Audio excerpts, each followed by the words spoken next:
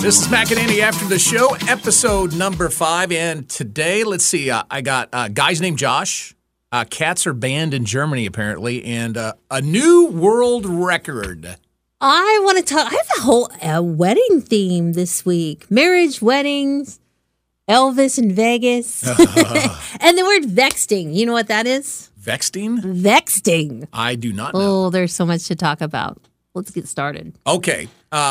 This happened in Nebraska. A couple hundred people got their pool noodles, and they battled over the right of the name Josh. Now, how this started a couple years back. A guy named Josh Swain in Tucson, Arizona, sent out a tweet challenging anybody with his name Josh to fight it out. A lot of those. Okay.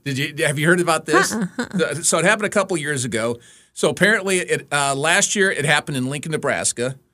Several of the competitors this year donned costumes, including masks and everything. Last year, 5-year-old Josh Vincent Jr. won it. Came back this year to do it again. It's for charity. Did they play in a pool?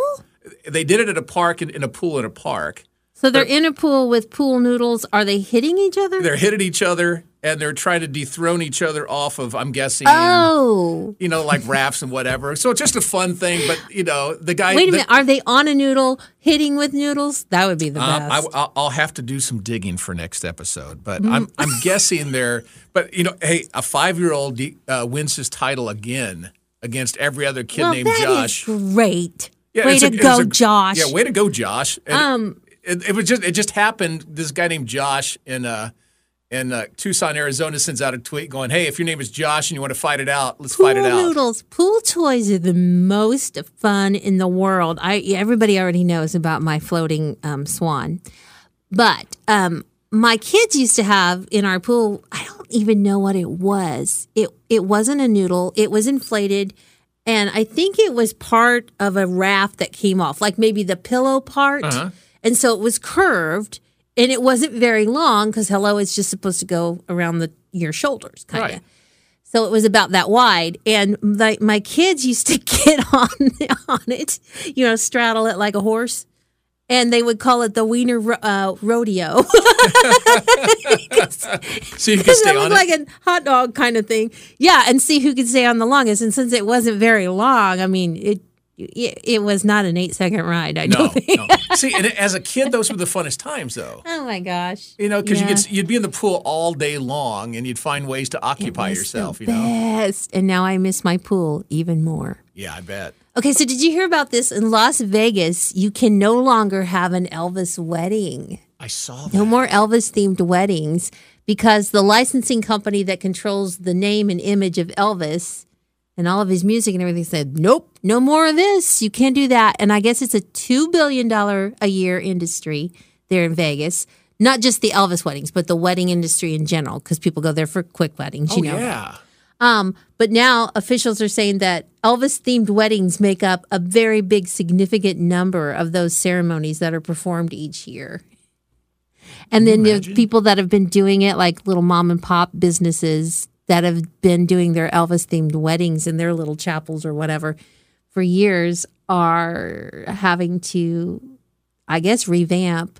But I get it. Like, if Elvis was my dad or, a family, it's kind of... it's one thing if they're playing their music, but if there's some guy dressed up as Elvis doing his own thing, I mean... But at this point, I mean, he's been gone for a long almost time. 50 years now. And so now there's all these cheesy impressions of him, and it's gotten out of hand a long time ago. It's bigger than life, yeah. And now it's almost like he's this caricature instead of a real person. So I don't know if the family's behind this or not, but I kind of agree. Wasn't Honeymoon in Vegas? Didn't they have several 50 or 60 different flying Elvises? I don't think Vegas would be my kind of town. I don't really have any interest in going there because I'm not a gambler. And I mean, I know there's a lot of entertainment stuff, but from what I see, it's hot, and I don't want to go to there. But but I know a lot of people that have, and they loved it and had a blast. It's just probably not my thing. But the whole Elvis themed.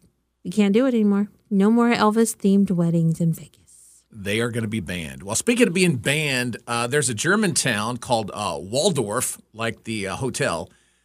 They're telling cat owners they have to keep their cats inside until the end of August. Why? Is there a new virus or something? No, there's a rare bird that is out for breeding season, and these rare birds, the crested lark. They like cats? No, these crested larks. No, see, the cats eat the birds. These birds, they make their nests on the ground, and the cats would have a field day, if you will, right? Oh, I thought you were going to say the birds like to eat the cats or attack the cats. No. They don't want the cats to eat these endangered birds, right? Oh, okay. So they're making all these people keep their cats inside the house. And so not only that, they have to keep it until the end of August. Okay. This year and the coming 3 years. Can you imagine? I mean, it's not hard to keep a cat inside. No, but I mean, if it's an outdoor cat. Yeah, my neighbors had one of those. Yeah, but I mean, it's nature, right?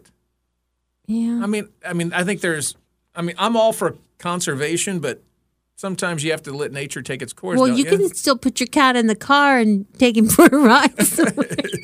Take him up to the DQ. To the cat park. You know, in we got Waldorf, a cat park. Germany.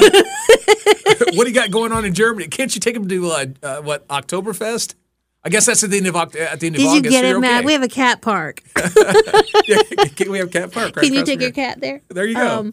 All right, now I thought this was funny. The word vexing was created by the Bidens because when he was a vice president, Jill Biden said this in a recent interview. I guess I was reading about this online that she said they created a word called vexing when they wanted to have arguments.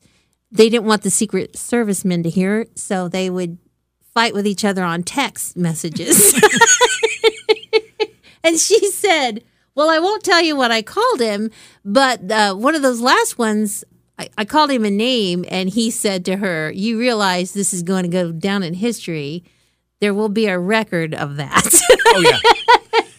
Because everything's on file somewhere. Everything. All of their text messages. So I guess I would rather have the Secret Service men listen in, maybe. But than have a permanent record of something, right? But it just makes me, it made me think, though, like, that's a really good idea. Because if you're writing things to each other, I think once you type it out, like what you want to say you just text it. And then you look at what you said. If you're reading it back. Now, but if you read it back before you send it or after you send it? Don't you always? No? Would you just be like, fingers flying? Fingers flying and words are flying, and you just send it before you look at it? That's usually my MO. Okay. Well, I think knowing me, if I wrote it down, if I texted it and then I looked at it, I was like, no, I'm not going to send that. I'd be like, backspace, love you. Love you. Sorry, see you for dinner tonight. What are we having for dinner? And then I'd bring it up weeks later. Oh, remember that time? No, I'm kidding. Oh, you would never do that. My guess is Jill wins most of those arguments. Maybe. But no, I just, them aside, I thought, well, that's kind of a good way to handle an argument because I think that you would tend to be nicer to each other.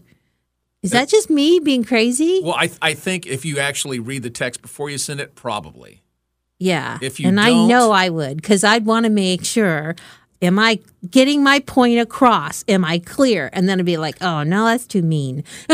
Would you go back and spell check? I don't know about that. I need a comma there. I didn't put an exclamation there. Anyway, if you're married, vexing might be a way that you can go around the argument thing. Check it out. Yeah.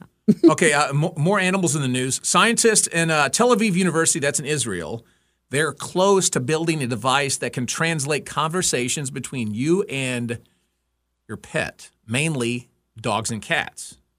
Now, they figured out a way to use basically decipher sounds that bats make. You know, bats, I just made the bat noise. We don't keep bats as pets, but they think they can use it to figure out what dogs and cats are trying to say to us humans. I want to know what they're saying to each other. Hey, dude, can you believe what I did earlier? No, yeah, wouldn't you just rather know what they say to each other? Yeah. This jerk. Hey, as soon as they leave, I'm going right over there in the corner. I sit in his chair every day. That's right. You wouldn't believe what I do when they're gone. You can't imagine the things that I've seen when they're not looking. Okay, so I interrupted you. They use the what now? The bat? No, they're using the ultrasonic frequency that bats use, and they're going to be able to figure out what dogs and cats are saying, to you. Okay. Or to us, us humans. I always wonder what my dog is thinking. I wish I could read his mind. So mainly if they want to play catch or they want to play with the ball or they want food, if they come up to you looking at you, you might be able to tell if they want food. You know what my dog does when he wants water or food? And I check his dishes every day at the same time. But there's some days when he's just a little more needy, and I will be in the other side of the house and I'll hear this. Like he's just in there. Waitress! Table 4. I need a refill. Someone's aggressive. I'm coming. All right. Come on, get to it already. I think he was extra thirsty that way yesterday. Well, it is getting hot. Check your local listings, but it is getting hot. Well, I know, but my dog is the pampered little pooch that he is. He barely goes outside, and he sleeps 23 hours out of the day. He is the Queen Elizabeth of pets in this town. He's very pampered. Anyway. He has a posh little pillow. Okay, I do have a world record. Francois-Marie Debon has set a world record. He performed 765 bungee jumps. Now, Ew, he did it in 24 hours. That sounds terrible. Think about it. I did the math. I had to do it on the calculator because it's been a while. That's 32 an hour. So you figure that out.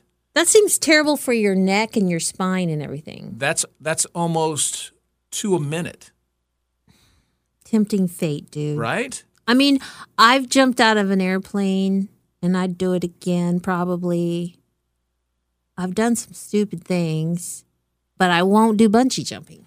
Yeah, he did it where your guys are going to go. He did it in Scotland. He goes, I feel great. I feel happy. I'm grateful for the team that helped out. He did it from 130 foot high. So he didn't do it but still, that's like 13 stories. That's like a 13-story building. So I just think of the jerking that, when you go down, then you bounce around. And I feel like that's probably just such a violent thing to put your body through as far as the velocity of it, and then, I don't know. And then to do it that many times, that's awful. What did you eat? What did you drink? And how did you it just seems terrible. Take care of other things, I don't know about that. I mean, that's almost 2 an hour. How do you put your body through that? I mean, he had to be younger. He had to be a fairly young guy, say, like early 20s, to where his body could recover from something like that. I hope so. Us old folks couldn't do it. I'd go skydiving again, like you said, but yeah, the bungee thing, maybe one time on my bucket list, but not like that. Skydiving is peaceful. I just saw this week there was a lady, 103. She celebrated her 103rd birthday parachuting, and she tandem jumped. So if you do that, it's just like, I'm along for the ride. That's what I do. I tandem. I'm like, I don't want to drive. Oh, yeah. I don't feel just remind me to arch my back. And if the guy tells me my chute didn't open, I have a few minutes to think about my life. Oh, yeah, you do. You have a long time to think when you're up there, don't you? It's like, well, okay. I could have turned left instead of turning right here. Well, hey, that wraps up this week. We'll do it again next Friday, and we'll try to do better.